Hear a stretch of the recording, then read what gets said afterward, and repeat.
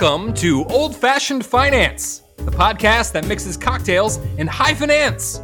I'm your host, Jason Demland, and I am joined, as always, and in the future, by my good friend and fellow money muddler, Caleb Frankert. Jason, can a podcast about finance be entertaining? Not without alcohol. Well, all right, let's mix it up. Hey, man. We're in the dog days of summer. The high schoolers will be back at football practice. My high school football team had about 22 kids that went out every year, and we didn't win a lot of games. Oh, I could have started on both sides of the ball. That's not saying much. Actually, it's funny because I showed up for some practices, I think my freshman year, and I remember the coach after a couple of weeks saying, "Hey, you can't play." And I said, What do you mean? Like I was getting kind of offended. He goes, "Your parents wouldn't sign the permission slip." And I went home mad at my mom. I said, "This is my mom. Why would she do this?" Mm-hmm. And I went home and I let loose, and she goes, "Hey, don't look at me, buddy." And so my dad walked in and he's like, "Look, man, you guys might win 2 games this year. I'm not going to have you going through life with some kind of leg injury that's going to cripple you forever for two wins." And I thought, man, what a jerk. I'm glad I didn't play football. I don't know, man. I know my parents, especially my mother, who's probably listening, and she's awesome. Yes, did not want me to get hurt. I think she was pretty sure I would definitely get broken in half playing football. And there was a good chance of that. But I don't know. You and I both were in rock bands in high school together. Yep. We did that in the summer instead of play football, and we did 2-a-day band practices. Oh, did we ever?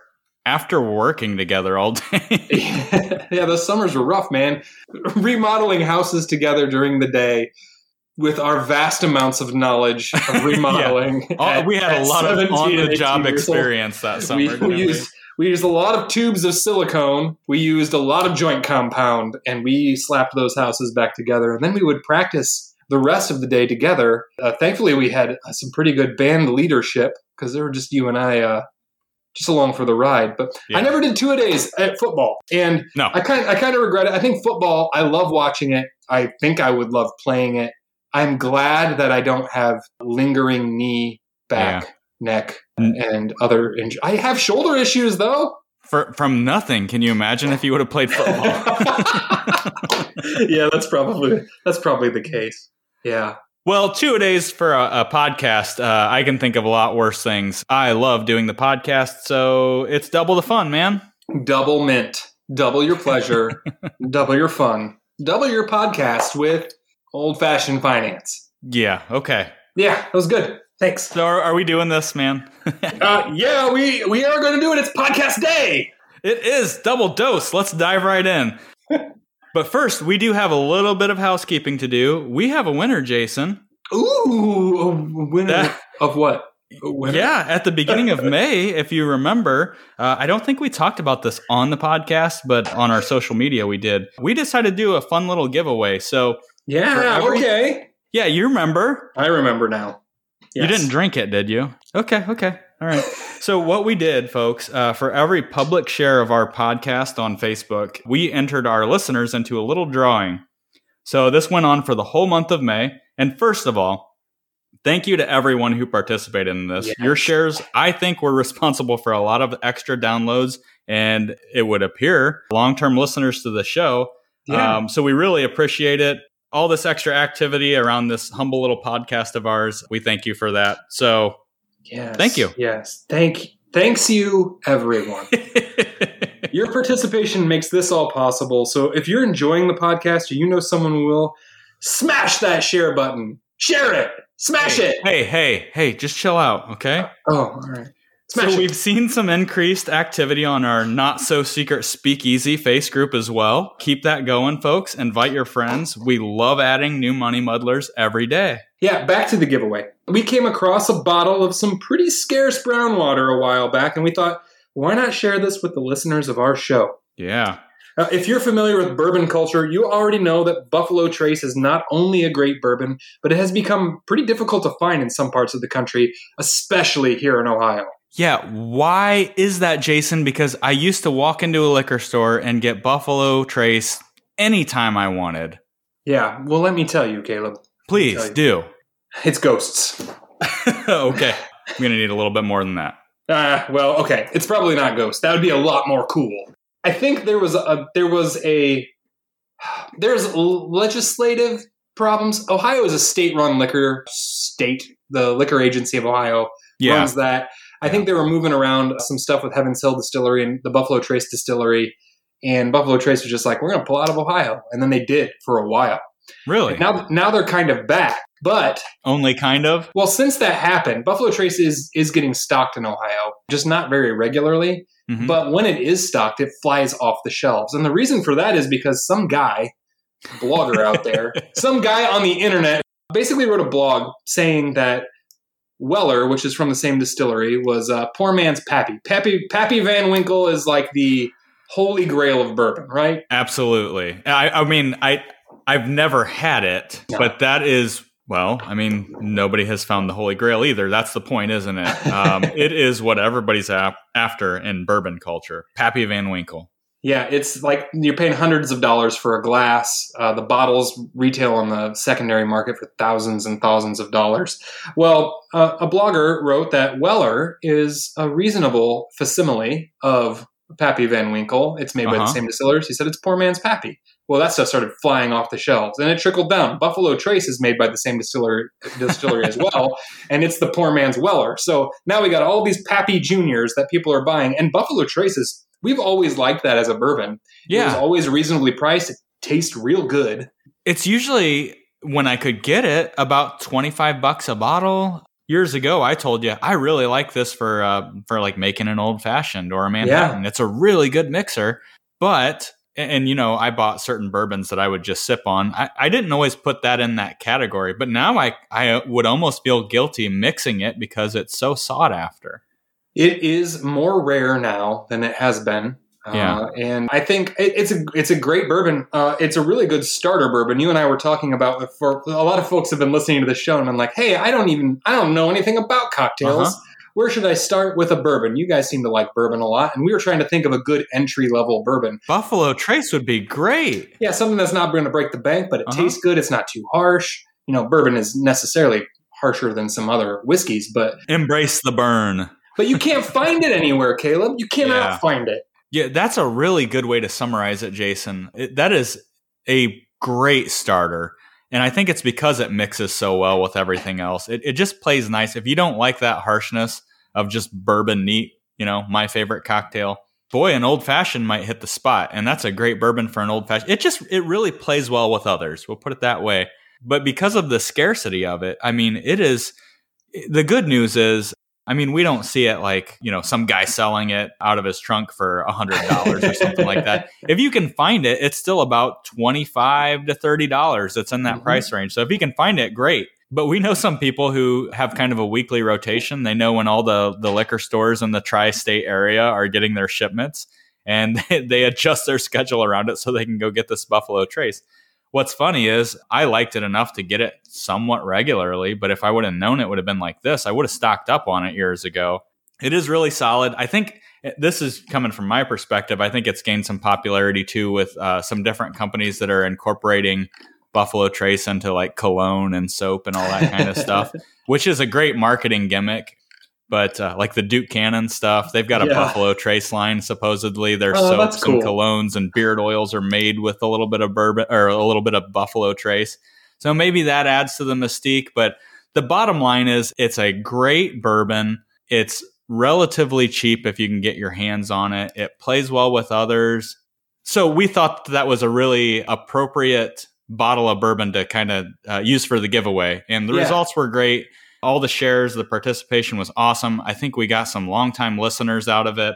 And without further ado, we're going to give it away here. The winner after all of that. Drum roll, please. No, let them add that in post. Oh, let them add it. Okay. A drum roll, please. Tom Murphy. Tom Murphy. Hey! Tom, congratulations if you are listening. And I'm pretty sure you are. Congratulations, sir. Tom set the record with most shares of those posts. He was very dedicated, both privately sharing it and publicly sharing it. Tom, we really appreciate your participation with our show and with us. Absolutely. And Tom has had a question or two featured on the podcast over the last few months too. So thank you, Tom. We appreciate it. You shared the heck out of our podcast, which, you had more entries in there. So it makes sense that, statistically, you probably had the best chance. So yeah, math. Great. And what's funny is some of the feedback we've gotten from Tom, he mentioned that he's here for the finance, folks, but now would kind of like to broaden his experience with the cocktail world and was wondering what's a good place to start. Man, you know what? You couldn't start with a better bourbon than Buffalo Trace. Yes, sir. And while it's kind of scarce, I would tell you this. Don't hold it aside and put it on your mantle. Drink it. Enjoy you can drink that. Yes, That's what this is about. Enjoy. So congratulations and thank you, Tom. If you want to reach out to us on Facebook, we'll find a way to get you this bottle of brown water and you can enjoy the heck out of it. And hopefully you continue to enjoy the podcast. Thanks again. All right. So, Jason, we have a pretty interesting pairing here. We haven't even talked about the cocktail that we're going to discuss today. No, we haven't. All we did was talk about how we were smashing a doubleheader today of two-a-days and how Tom Murphy smashed our contest or giveaway. How we it's just smashing all around. It's just smashing. It's just smashing. This is smashing. We are going to talk today about the Whiskey Smash. Smash! Whiskey Smash! And if you have, before you clicked on the podcast today, if you read the title, Whiskey Smash and All That Cash, we're going to be talking about cash. How much is too much cash? Are you holding on to too much? This is another question that comes up quite a bit, and I think that sometimes we just kind of poo-poo it because, frankly, maybe it seems a little bit boring, but it is a really important conversation to have. I think that there's a lot of opinions out there surrounding how much cash is too much cash, how much cash you should have, notions of cash is king, all that kind of stuff. We're going to get into that. We're going to put a little bit of, as I say, we're going to put a little math around it. So, I've never heard you say that. I say it like every podcast. Put a little math around it? Yeah, we're going to put... I'm sorry. Put a little math behind it. I've never heard you say that either. All right. You're not listening. Am I just not paying attention? You know what? If we were doing a giveaway, you would be excluded. Caleb, I'm really excited to talk about the Whiskey Smash. I'm excited to talk about how much cash is too much cash because I don't usually run into folks that have just the right amount. It's usually either not enough by a lot or way too much. So it's not uncommon for me to run into folks that are doing really well financially that have an overabundance of cash just sitting there and with no real reason why, then I might need it. And then on the other end of the spectrum, it's folks that have zero and they're like, is zero cash enough? In case of catastrophe, am I going to be all right with zero cash? If someone sues me and I have zero cash, I'm cool, right? There's zero cash for them to get, so... Yeah, this is going to be a fun one. There'll be plenty of opinions. Before that, let's talk about the Whiskey Smash, and we have some opinions around this one as well. I'm going to give a little bit of background on the Whiskey Smash, because this is one that, it's not one that you normally think of when you think of classic cocktails, and we've spent most of our time talking about classic cocktails. So, the original Whiskey Smash, Jason, was created by... This is a familiar name, Jerry Thomas. The man. This is the godfather of bartending, everyone. Yeah, this is the dude. The dude. 1862. So a lot of our cocktails of choice go back to Prohibition days. This is way before that. So this is kind of like a whiskey sour meets a mint julep. So we haven't talked about whiskey sours, but you can kind of come to the conclusion in your head that it's whiskey with some kind of sour, like lemon. There's sour mix and things out there that you can use to make a whiskey sour. I think a whiskey sour is a pretty popular drink.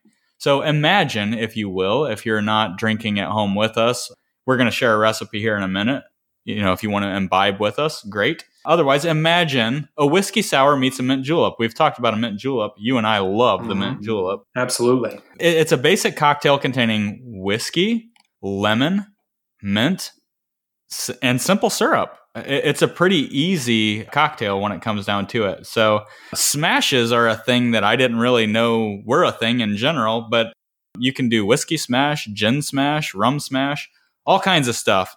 And basically the smash it refers to the process of muddling some kind of fruit into your glass. Smashing it up, muddling it up. Right? Yeah. The whiskey smash has been around for a long time. Not a lot of real controversy around this one. I would say, based on the drink that we tried here, and I'm going to share a recipe in a second, whiskey sour drinkers, this is probably right up your alley. Mint julep drinkers, I don't know. It's got some different elements in it. So that being said, the whiskey smash really... We talked about the ingredients. The one that we used was 3 lemon wedges, 2 ounces of bourbon, 3/4 of an ounce of simple syrup, which we've talked about in the past, is basically sugar and water. You can buy simple syrup or you can make it. And then 4 mint leaves, and the garnish would be a mint sprig. So basically you muddle those lemon wedges in a shaker.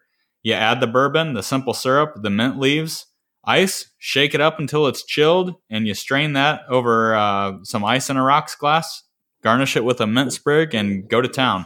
Jason, what was your impressions on the whiskey smash? Listen, Caleb. I'm listening. I'm all ears. Hear you me. I like a whiskey sour. Whiskey sours are a friend of mine. Mm-hmm. I like mint juleps. They're great. Yeah. I heard David Wondrich describe the whiskey smash as the mint julep on a small plan. I'm not sure what that means, on a what? Except that a small plan, like PLAN, plan, a small plan. I don't understand what he's saying there. Well, he is a lot smarter than me, so I'm going to assume that it means something real deep. Jason, he's smarter than you about cocktails, but you're a CFP. Give yourself some credit here. Yeah, I'm pretty tall too. Well, so that has nothing to do with anything. Well, on a small plan, it could just mean that it's usually in a rocks glass. The whiskey smash, or the smash is usually in a rocks glass. That's what I was looking for when I asked, "What does he mean?" yeah. I think that's what he means. Not that he's not over 6 feet tall. Okay. And a CFP. Cool. We're having a great time. I'm so sorry, everyone. It's in a rocks glass rather than a Collins glass or what are those beer glasses called, Caleb? What am I thinking of? Highball? Highball. Thank you. Gosh. Yes. So I like the julep and I like the whiskey sour. When you mix mint and citrus, to me, everyone here has brushed their teeth and then went down and had breakfast. And smashed a glass of orange juice. Yeah. And I gotta tell you, that is the taste I'm getting with a whiskey smash. I cannot enjoy mint and sour at the same time. The lemon in there mixed with the mint is just orange juice and toothpaste to me. And I don't know if I'm stealing your thunder here, but we tried it 2 ways. We did gin smash and we did a whiskey smash. Yeah, when in doubt, replace it with gin. As much as we love whiskey, actually, that was on the recipe that we used. It said, feel free to substitute with gin. So, okay, I didn't really care for the first one. Let's throw some gin in there and see. Now, not to steal my thunder, I took some liberties. You can't steal your own thunder. No, you're not stealing my thunder. Oh. But I'm going to go ahead and say that I took some liberty on this one. I'm going to allow this. I didn't follow the recipe exact. I'm an amateur mixologist, but I kind of went with my gut, and I made this one with a little more feel. So we substituted the whiskey with gin, okay? Because to me, the citrus with the gin, it makes more sense. Obviously we like, an orange and an old-fashioned. But a lemon, that's a different animal altogether. So substituted the gin for the whiskey. I went with a little bit more simple syrup. One thing that I thought was interesting in the recipes we looked up for the whiskey smash was you were just tossing that mint leaf in, you weren't muddling it in. Now, in a julep, you muddle that. So basically, I muddled the leaves, expressed the oils, feel free to smack the leaves before you throw them in there. Going back to the mint julep episode. So I basically, and I cut it back to 1 lime wedge because it was too citrusy for me. Yeah. I thought the result was a lot more palatable drink. It was a little sweeter. It kind of, well, you said it, a little bit more of like a gin old-fashioned kind of flavor to it, but with lemon. And mint. You're a lot more sensitive to the mint than I am. I notice the mint, but I find it to be delightful. So I've heard, so you can vary the herbs that you use, I've also heard. So maybe I would like a smash that is not with mint. Maybe with, I don't know, lavender. I don't know. On the last episode, I talked about the gin and tonic, or an earlier episode, whenever this airs. I talked about using a London dry gin, something pretty basic, juniper forward. Yeah. I think with the smash, if you did a gin smash, a more complicated gin might be interesting in there. That's a good point. See how that plays with the herbs that you throw in. You could change the citrus up too. I do like a lot how you lessened the amount of lemon. Maybe use like an aviation gin or maybe a Hendrick's. Or, Hendrick's. Hendrick's isn't really a citrusy one. No, it's not. But that could be cool. I was thinking the Botanist. I really like that. Botanist, yeah. With some of those. But yeah, something else. Some fancy gin if you want to get there. Well, I liked it. It's just, I can tell that it's a julep. It just tasted like a julep with a bunch of lemon in it to me. Yeah. The gin one was better, I think. And we just kind of, we were winging it with that. We basically took the things that we liked and ramped it up. So the point is, have fun with this hobby. If you're mixing up drinks at home, I wouldn't take any of these recipes real serious if you're not enjoying what's coming out. So I was okay with it. It was on the verge of a little too sweet for me. So maybe I'd cut back the simple syrup a little bit, but it was fun to play around with it a little bit. I think smashes could be fun. Yeah. But cash is fun, for sure. It's really fun to have cash. It's good to have cash. Let's get into it, Jason. How much cash is too much cash? In 10 words or less. I'm just kidding. Okay, good. You're putting me on the spot. I didn't have that pre-planned. It's a good topic. Like I said at the top of the episode, we help a lot of folks that are either sitting on way too much or way too not much enough. That would be little, I believe is the word you're looking for. Yeah. Thank you. Yeah. The opposite of too much. Thanks. So there's a lot of variables to approach here. There's no hard and fast rule. There's a great rule of thumb, which is 3 to 6 months of expenses for emergencies. Now, you said 3 to 6 months of expenses because I think that in this business we hear a lot of things thrown around. And I've heard 3 to 6 months of expenses. I've also heard 3 to 6 months of income. I guess, and when I talk to clients, I hear a lot of both. Well, I heard I should have 3 to 6 months of income. I've heard 3 to 6 months of expenses. What would determine to you, I guess, which is the way to go there? What would convince you that one is better than the other? My first reaction to that question is whichever one you like more. I don't care, man. Cash is kind of a comfort thing when it boils down to it. You're going to be all right with either of them probably. Okay. But my argument for the expenses way of dealing with this is trying to be as precise as possible. And if an emergency comes up, so say you get really sick or a loved one gets really sick and you have to take a leave of absence from work, or you lose your job because of the economy or because of whatever reason, you don't have your income anymore for a little while. So 3 to 6 months of expenses would be your primary expenses that you've gotten. You're not going to count saving into retirement accounts. You're not going to really necessarily even want to count spending that's extra. Any discretionary spending. Yeah, a lot of those. And some people want to have that to fall back on.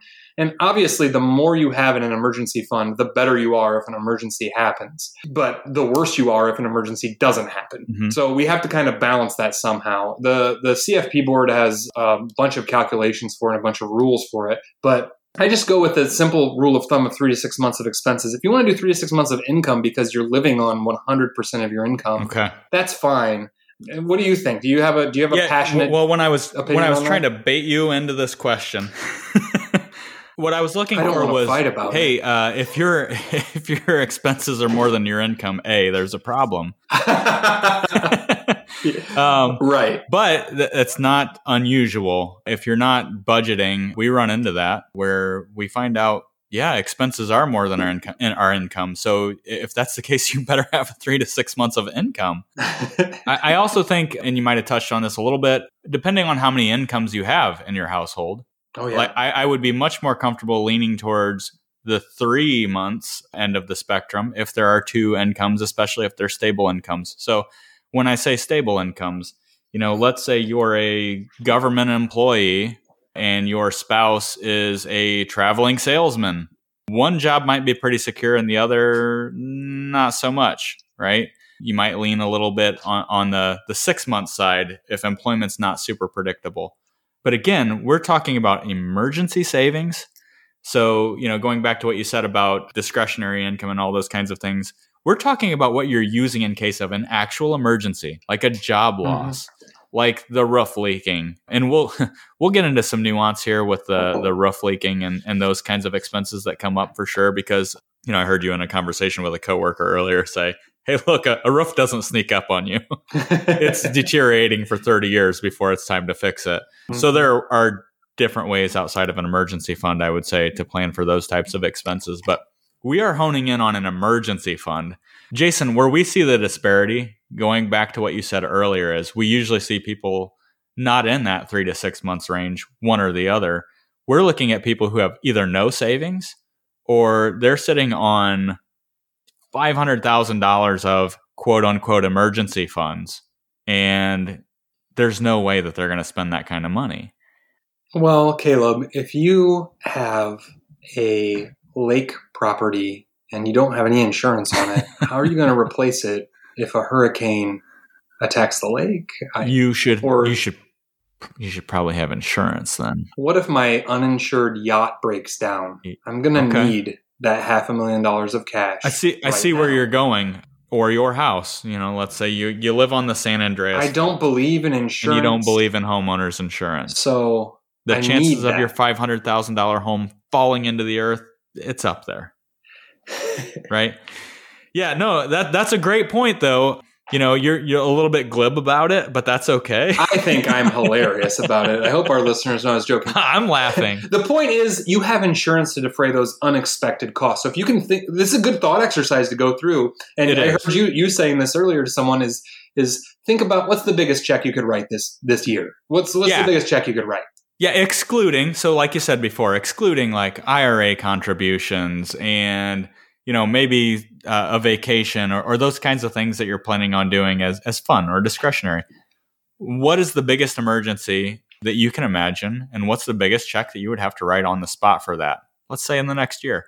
I feel like that's a good barometer. That's a good place to start. You might have clients who, we've seen this. I've got clients who've got, 6-figure income, but they live well below their means. And when I ask them that question, what's the biggest check you might write this year for an emergency? They say, well, $10,000, maybe, Yeah. Okay. So would it be crazy for them to have 6 months of expenses in an emergency fund? It might be, especially if they have a secure job. I think that is a good exercise. It's a good place to start. I think that when you're thinking about catastrophes that could happen, like you said before, roofs don't just go without any warning. It takes a long time. My whole roof needs replaced. Yeah, like, it was fine yesterday, and now today I have to replace the whole roof. This 25-year roof just ruined in a year. I think what a lot of people think about, especially, we deal with a lot of folks who are retired or are getting close to retirement, and what are they thinking about really? It's health related a lot of times. And their response is, well, medical's expensive. What if I get cancer? Or what if I have this catastrophic health emergency that could cost, a lot of money? That's a valid concern. But again, you've probably got health insurance with max out of pockets and things like that. So really, I challenge people to really, really think hard about this. It's a great thought exercise. If you are going through what's the biggest check that you could write in this year, what big emergency could happen, not only does that help put perspective on how much you need to have in your emergency fund, it also lets you know where you're really vulnerable to risk and where you might need to transfer that to an insurance company. And Bingo. With health, that's a big one. With long-term care, that could pop up. With disability, with your roof getting blown off by a tornado, which is different than it deteriorating and needing replaced because it's 40 years old. Like if it gets blown off by a tornado, that's why you have homeowners insurance. If you crash your car and you want to be able to have somebody else pay for the replacement of that car, you get collision insurance. So it's a great thought experiment, I think, to set up not only how much you need to have set aside for an unexpected, unplanned for emergency, but also for where you should be defraying that cost. Because at some point when you get pretty successful, you've got money saved and you're doing pretty well, you can be self-insured with some things. And if you want to have a little extra cash in the bank so that you don't have to pay insurance premiums anymore, that's a fine decision to make. But if you don't want to have to pay $600,000 out of pocket because the neighbor's dog drowned in your pool and they sued you, you can get some liability insurance or an umbrella coverage policy or something like that and pay the premium. So that's a decision that you can make. I think it's a great thought experiment to run through, Caleb. Well, let's do that right now, Jason. What happens if your roof caves in? Your furnace and air conditioning go out. Let's see. I'll just move in with you. You have a health emergency. I'd be glad to have you. But it's funny when you speak in those terms to folks and you say, all right, so what's a roof going for these days? Okay. All right. What's a furnace going for these days? What about that? What about your car? Okay. And I'm not saying to replace it with a brand new Cadillac either, right? Because if it's an emergency and you just lost your job, you're probably not doing that. It's a good exercise because when you boil it all down, you go, all right, so I'm tallying it up. This would be a pretty bad year. You've maxed your out of pocket on your health insurance. All these other things have gone wrong, and I'm looking at $50,000. Mm-hmm. What are we doing with $500,000 sitting in savings, earning point nothing? Where's the disconnect? It's a good exercise, and I find a lot of times it's cash is a comfort. But we talk about this all the time personally, maybe not as much on the podcast. Maybe we should talk about it more on the podcast. But, that money sitting there is getting beat up pretty bad by opportunity cost. Absolutely. When we look at other avenues, your Roth IRAs, your health savings accounts, your other methods of savings that are returning a heck of a lot better, all for what? For a just in case the end of the world? That's probably not going to happen. I am all for an emergency fund. I don't encourage using credit cards and lines of credit whenever things get tough. But I mean, sometimes we overdo it because we just feel good having that cash there. So it's our job to challenge people and think about that number a little bit more in depth. And I think that that's a good exercise for sure. I think those 3 to 6 numbers are kind of just a rule of thumb and they're helpful. But there's no wrong or right here. But again, we're dealing most of the time with people on two ends of the spectrum, either no savings or way too much in savings. Not a lot of people have just the right amount. And so I think another thing that comes up, and this might be a good segue, is, well, okay, the roof's not going to sneak up on you. New windows in the house aren't going to sneak up on you. These are things that slowly over time deteriorate, and we know that we're going to have to replace them at some point. A car is only going to go for so long. Those types of things. So how, Jason, do you plan for those types of expenses, knowing that they're going to come up? It's not necessarily in the next year or so, but they're down the road in the next 5 to 10 years. How do we plan for those kind of expenses and not go overboard and miss out on opportunities that, the markets might provide and things like that? The quick rule of thumb that I use when I'm talking to my clients and other folks is if you've got an expense that you know is going to come up in the next 3 years, you need a sinking fund for it, and you should keep it in cash. Don't worry about making a good return on it. Mm-hmm. The crux of this issue about how much cash should you have really comes down to what are you going to do with it? And you got into it pretty good about there's opportunity costs there for other savings things. If this money is to keep you cared for, in some regards, you have to try to grow it because health insurance costs are rising. They're outpacing inflation by a significant amount. Long-term care is inflating at a huge amount too. You need to grow your money to keep up with that. Keeping it in cash is actually resulting in you doing a bad job taking care of that money.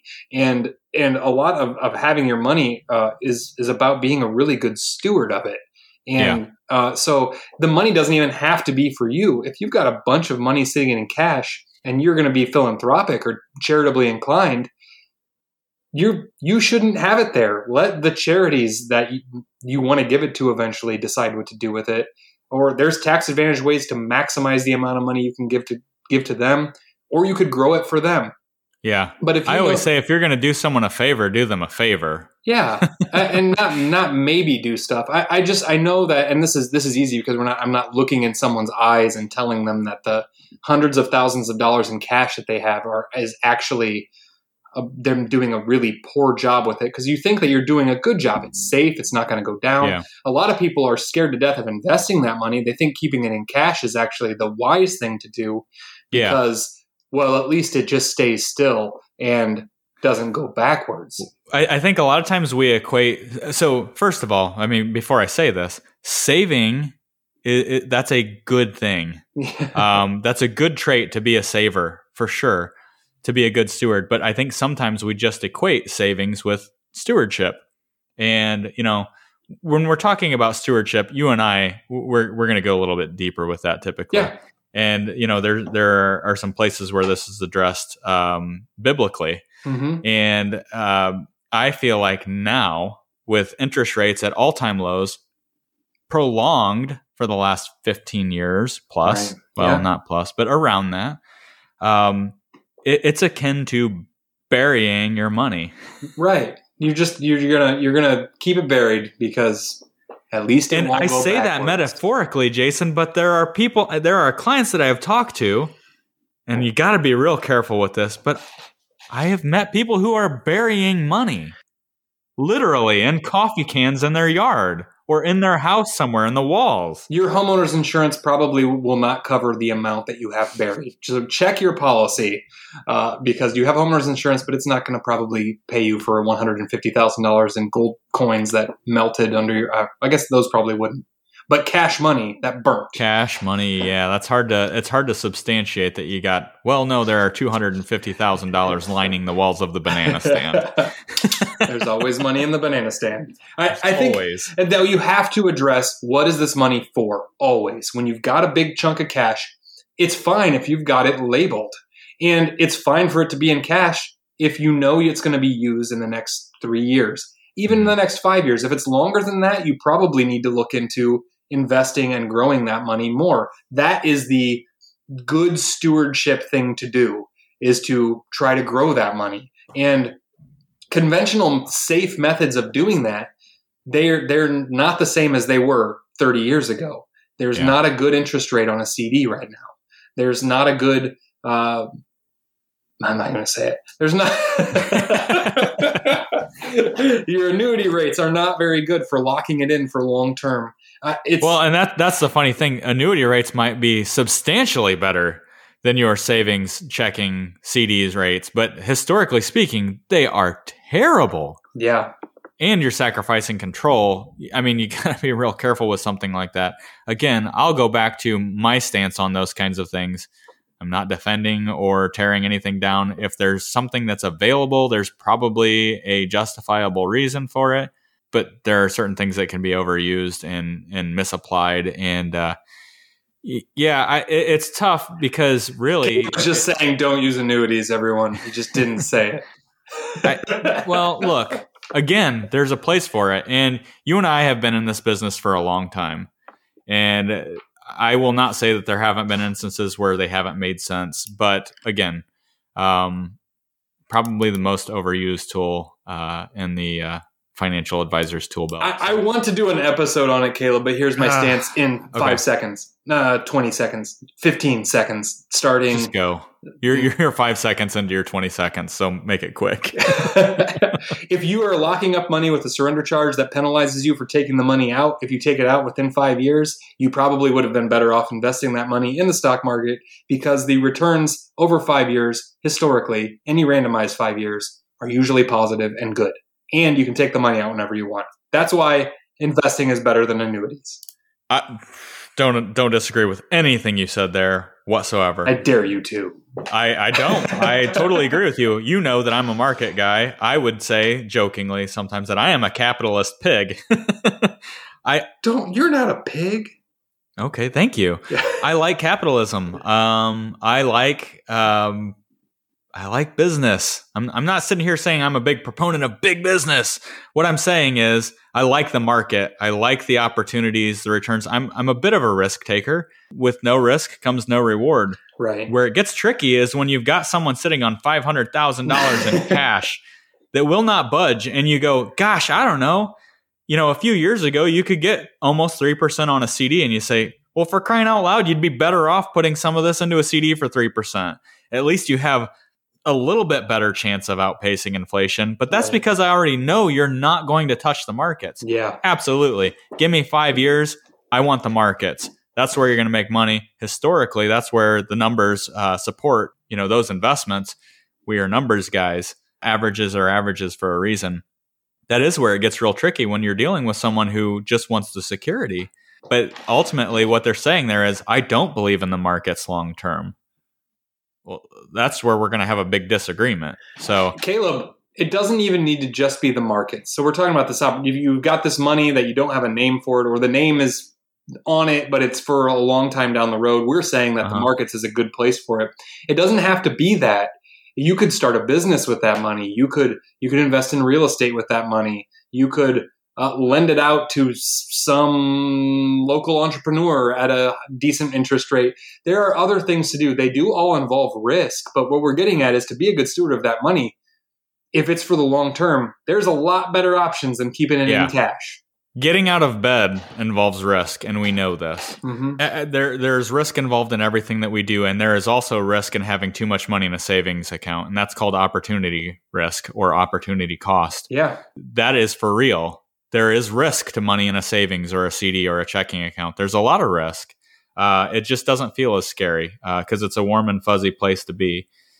I think, and I don't want to beat up on savers here. I respect it. I Good think job. that it's a great quality. Yes. Absolutely. Great job. But, if the markets are not your thing, that's cool. If you think that, that we're in a bubble and you have strong opinions, whatever, I can support you, I guess there. I might disagree with you, but kind of referencing back to one of our previous episodes from a few weeks ago on multiple streams of income. Well, okay, let's look at other sources of income generation then.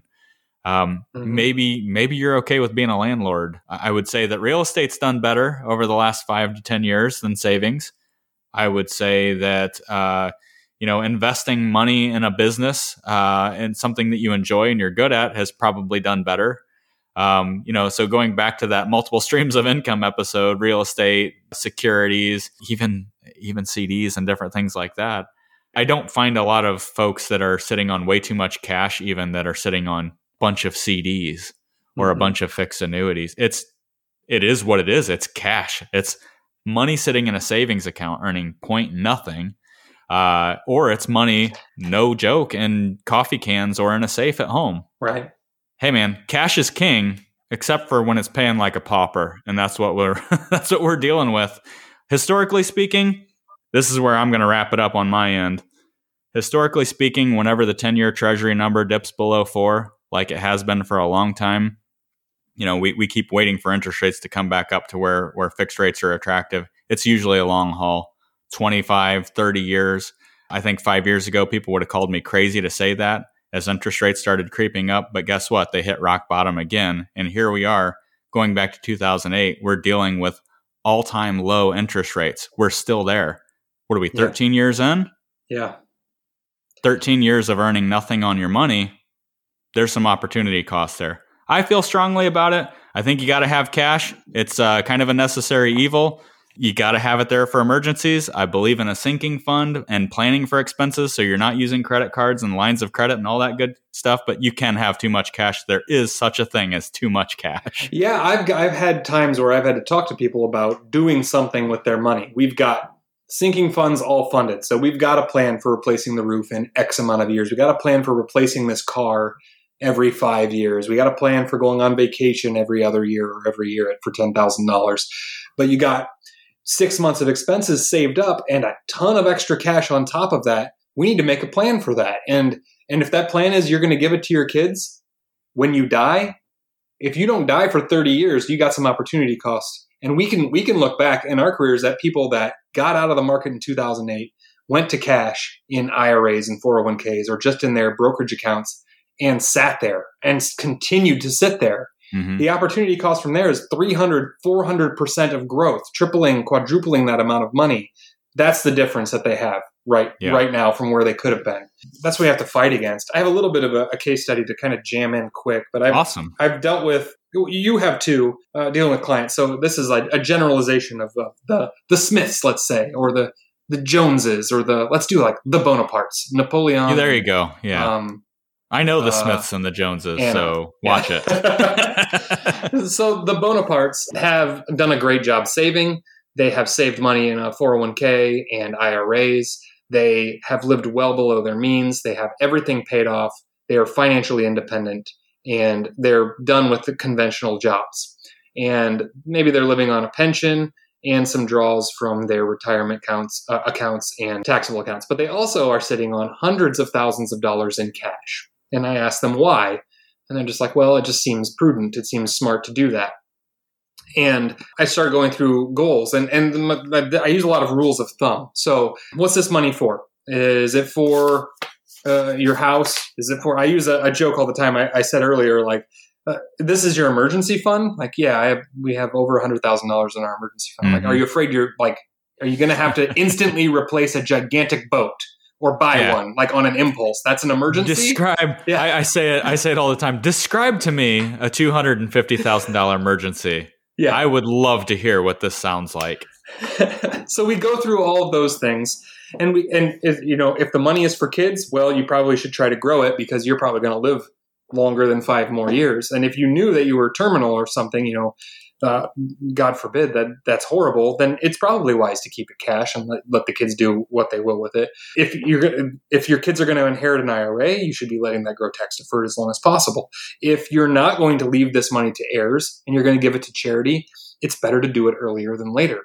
And if you do want to do it later, because that way you have access to your money, you might give it to them upon death, and that might be 10, 20, or 30 years away from now. Well, it makes a lot of sense to have that invested to try to grow it over that long period of time, more than leaving it in cash. If you don't want to give it to a charity and you don't have any heirs to give your money to, you don't just want to grow it for yourself, you should spend it. And I have talked to people about this who are doing all of those things. Like, rather than sit on $500,000 when you turn 60, what if you spent it? What if you did something you enjoyed? Yeah, what if you enjoyed some of what you worked really hard for? That's a novel concept, isn't it? And that's a better idea than just dying with a bunch of cash that goes to your next of kin that you maybe didn't even know. So it depends on what your scenario is. So those are some rules of thumb that I've gone through with different people in that same exact situation. There are almost always better uses of your money than letting it sit in the bank above and beyond your emergency fund and sinking funds. Sinking funds we didn't get into a whole lot, but that's really, I just define that as any expense that you know you're going to have in the next 3 years. Keep that money cash, put a name on it.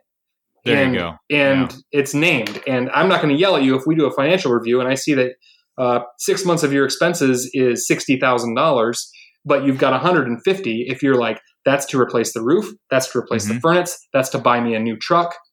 Fine. Like, good job. You did a really good job naming that money and planning. Yeah.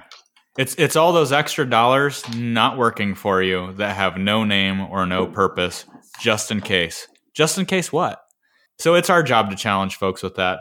Jason, I think this was a really great conversation. Let's go ahead and distill it down a little bit for our listeners. If there are some bullet points and some calls to action that you might have, what would they be? They are, if you are in debt, it's okay to have less than 3 to 6 months of expenses or income as your emergency fund. You should be hustling to get consumer debt paid off other than your house. Mm-hmm. Once you have that done, get 3 to 6 months of expenses saved.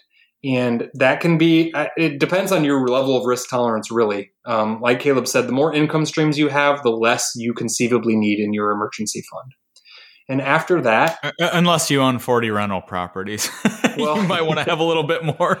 but your income streams Unless are you're better. worried, You should be diversified. yes, but you might be worried about 40 roofs or 40 toilets Yeah, exploding. That's a lot of insurance deductibles that you might have to pay if there's an earthquake in the one town you have all your rentals in.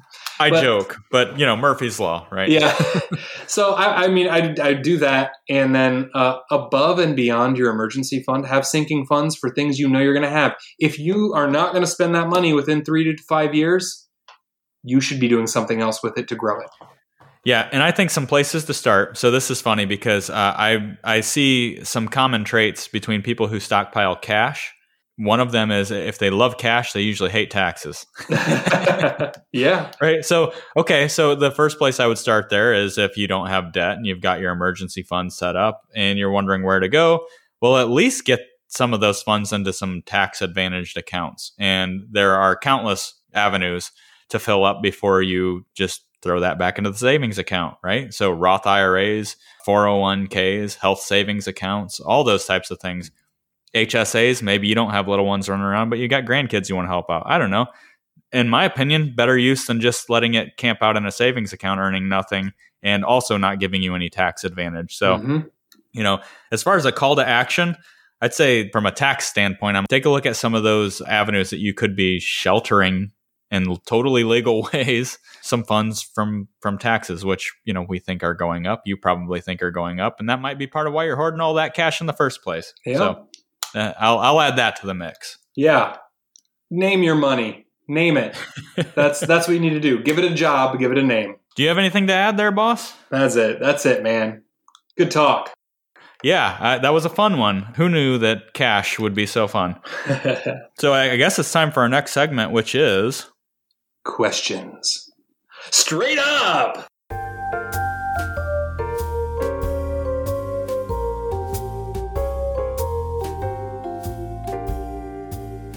Yeah, so this is a good one and a little bit timely here. Buff asks today, how does this child tax credit thing affect tax returns? So this is interesting because as of today, recording the episode, we're seeing letters starting to pop up in the mail about your child tax credit. What are your initial thoughts? And then I'll jump in. There have been so many new legislative? Yeah, that's probably it. There has been a lot of new legislation. We got the American Recovery Act stuff. We have rumors of Secure Act 2.0. We had the Secure Act. We had the CARES Act. This has changed a lot of planning stuff, and it's changed a lot of taxes. So basically, I'm going to give you the dumb version, and Kayla will probably give you the smart version of what this child tax credit thing is. If you have kids, you get the child tax credit. You probably already know about it. So it was $2,000 per kid, and it's gone way up since then. What is it, Caleb? $3,600? $3,600 for under 6, or is that for under 6? $3,000 for between 6 and it's gone up to 17. Oh my gosh! So basically, if they're a minor over 6, it's going to be $3,000 versus $3,600 for minors under 6. Yeah, you're getting a tax credit. You get that tax credit usually when you file your taxes. You take your deductions, you get your credits. And this was a refundable credit, so you could get it back. Can I nerd out for a second? Please do. Yeah, deductions are above the line, meaning it knocks down your taxable income. So if you have X amount of income above the line and you get to take a deduction, that means whatever your effective tax rate, let's say it's 10%, let's say you've got $10,000 in deductions. Well, that's going to lower your taxes $10,000 less that's being taxed at 10%. Whereas a credit is just dollars back to you. And in a lot of cases, they are non-refundable, meaning if you have no tax liability, you don't owe anything, you don't get anything above and beyond that. The child tax credit is what we call refundable, meaning it can increase your return, actually. If you don't owe any taxes, you still get that. It's a credit back to you, fully refundable, which is what the child tax credit is. I would boil it down as simple as this.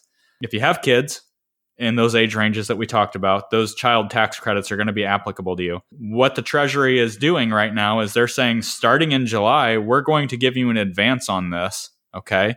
So I'd put it this way. If you're getting 6 months worth of your child tax credit this year, well, you could count on a little bit less of a credit whenever tax time rolls around. So let's put it this way. If you're used to getting a gigantic refund every year, great. Go ahead and take it. Your refund's going to be a little bit less probably. On the flip side, if you're paying taxes in every year, you might want to opt out of this, because what that means is your child tax credit is not offsetting your other taxable income. It's not offsetting your tax liability. And you're going to owe more than what you typically would come tax time. So again, I think that this is one of those things that it's designed to make you feel like the government's giving you something extra. They're giving you what you already had. They're just giving it to you up front. Now, from my perspective and time value of money and all that, yeah, give it to me now versus making me wait. That's prudent. However, you got to be careful and make sure that you don't end up with a surprise come tax time. Also, they're basing this off of your last tax return on file, just like with all the stimulus stuff. So if you don't have kids that fall in those age ranges anymore and you aren't eligible for this, they might still send you money that you got to pay back. So careful. They're basically fronting you your child tax credit when you file taxes in 2022 for 2021. And my rule of thumb would be a little different. It'd just be basically, if you are going to make more than $150,000 and you're married filing joint, don't take this money. You have to actively opt out.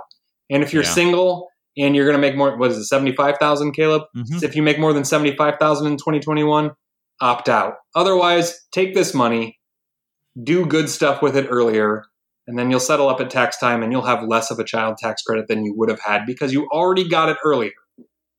Jason, I don't have it in front of me. Just a nerd point here.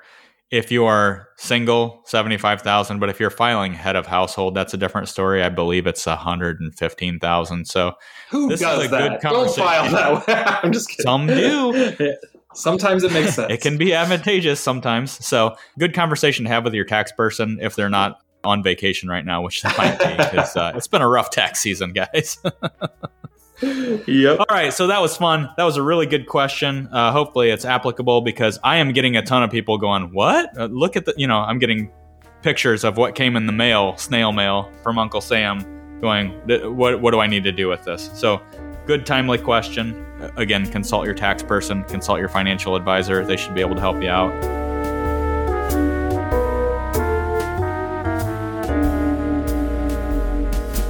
Jason, this is the part of the show when we invite our listeners to speak easy about whatever's on their mind.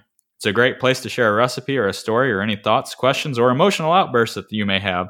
So, Jason, did anything come into our Speak Easy this week?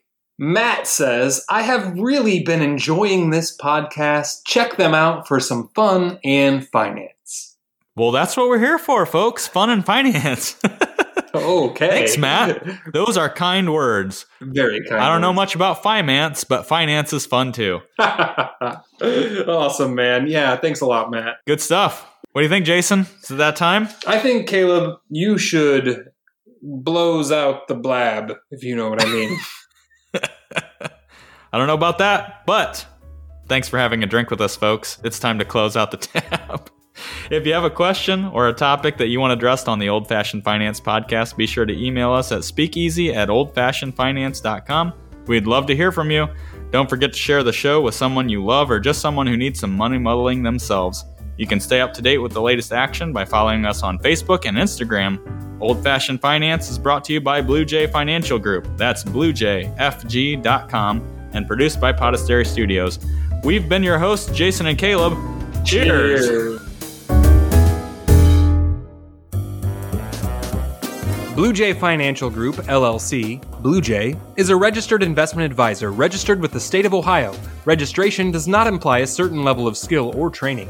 The presence of this advertisement on this podcast shall not be directly or indirectly interpreted as a solicitation of investment advisory services to persons of another jurisdiction, unless otherwise permitted by statute. Follow-up or individualized responses to consumers in a particular state by Blue Jay in the rendering of personalized investment advice for compensation shall not be made without first complying with jurisdiction requirements or pursuant to an applicable state exemption. All verbal and written content on this presentation is for information purposes only. Opinions expressed herein are solely those of Blue Jay, unless otherwise specifically cited. Material presented is believed to be from reliable sources, and no representations are made by our firm as to other parties' informational accuracy or completeness. All information or ideas provided should be discussed in detail with an advisor, accountant, or legal counsel prior to implementation.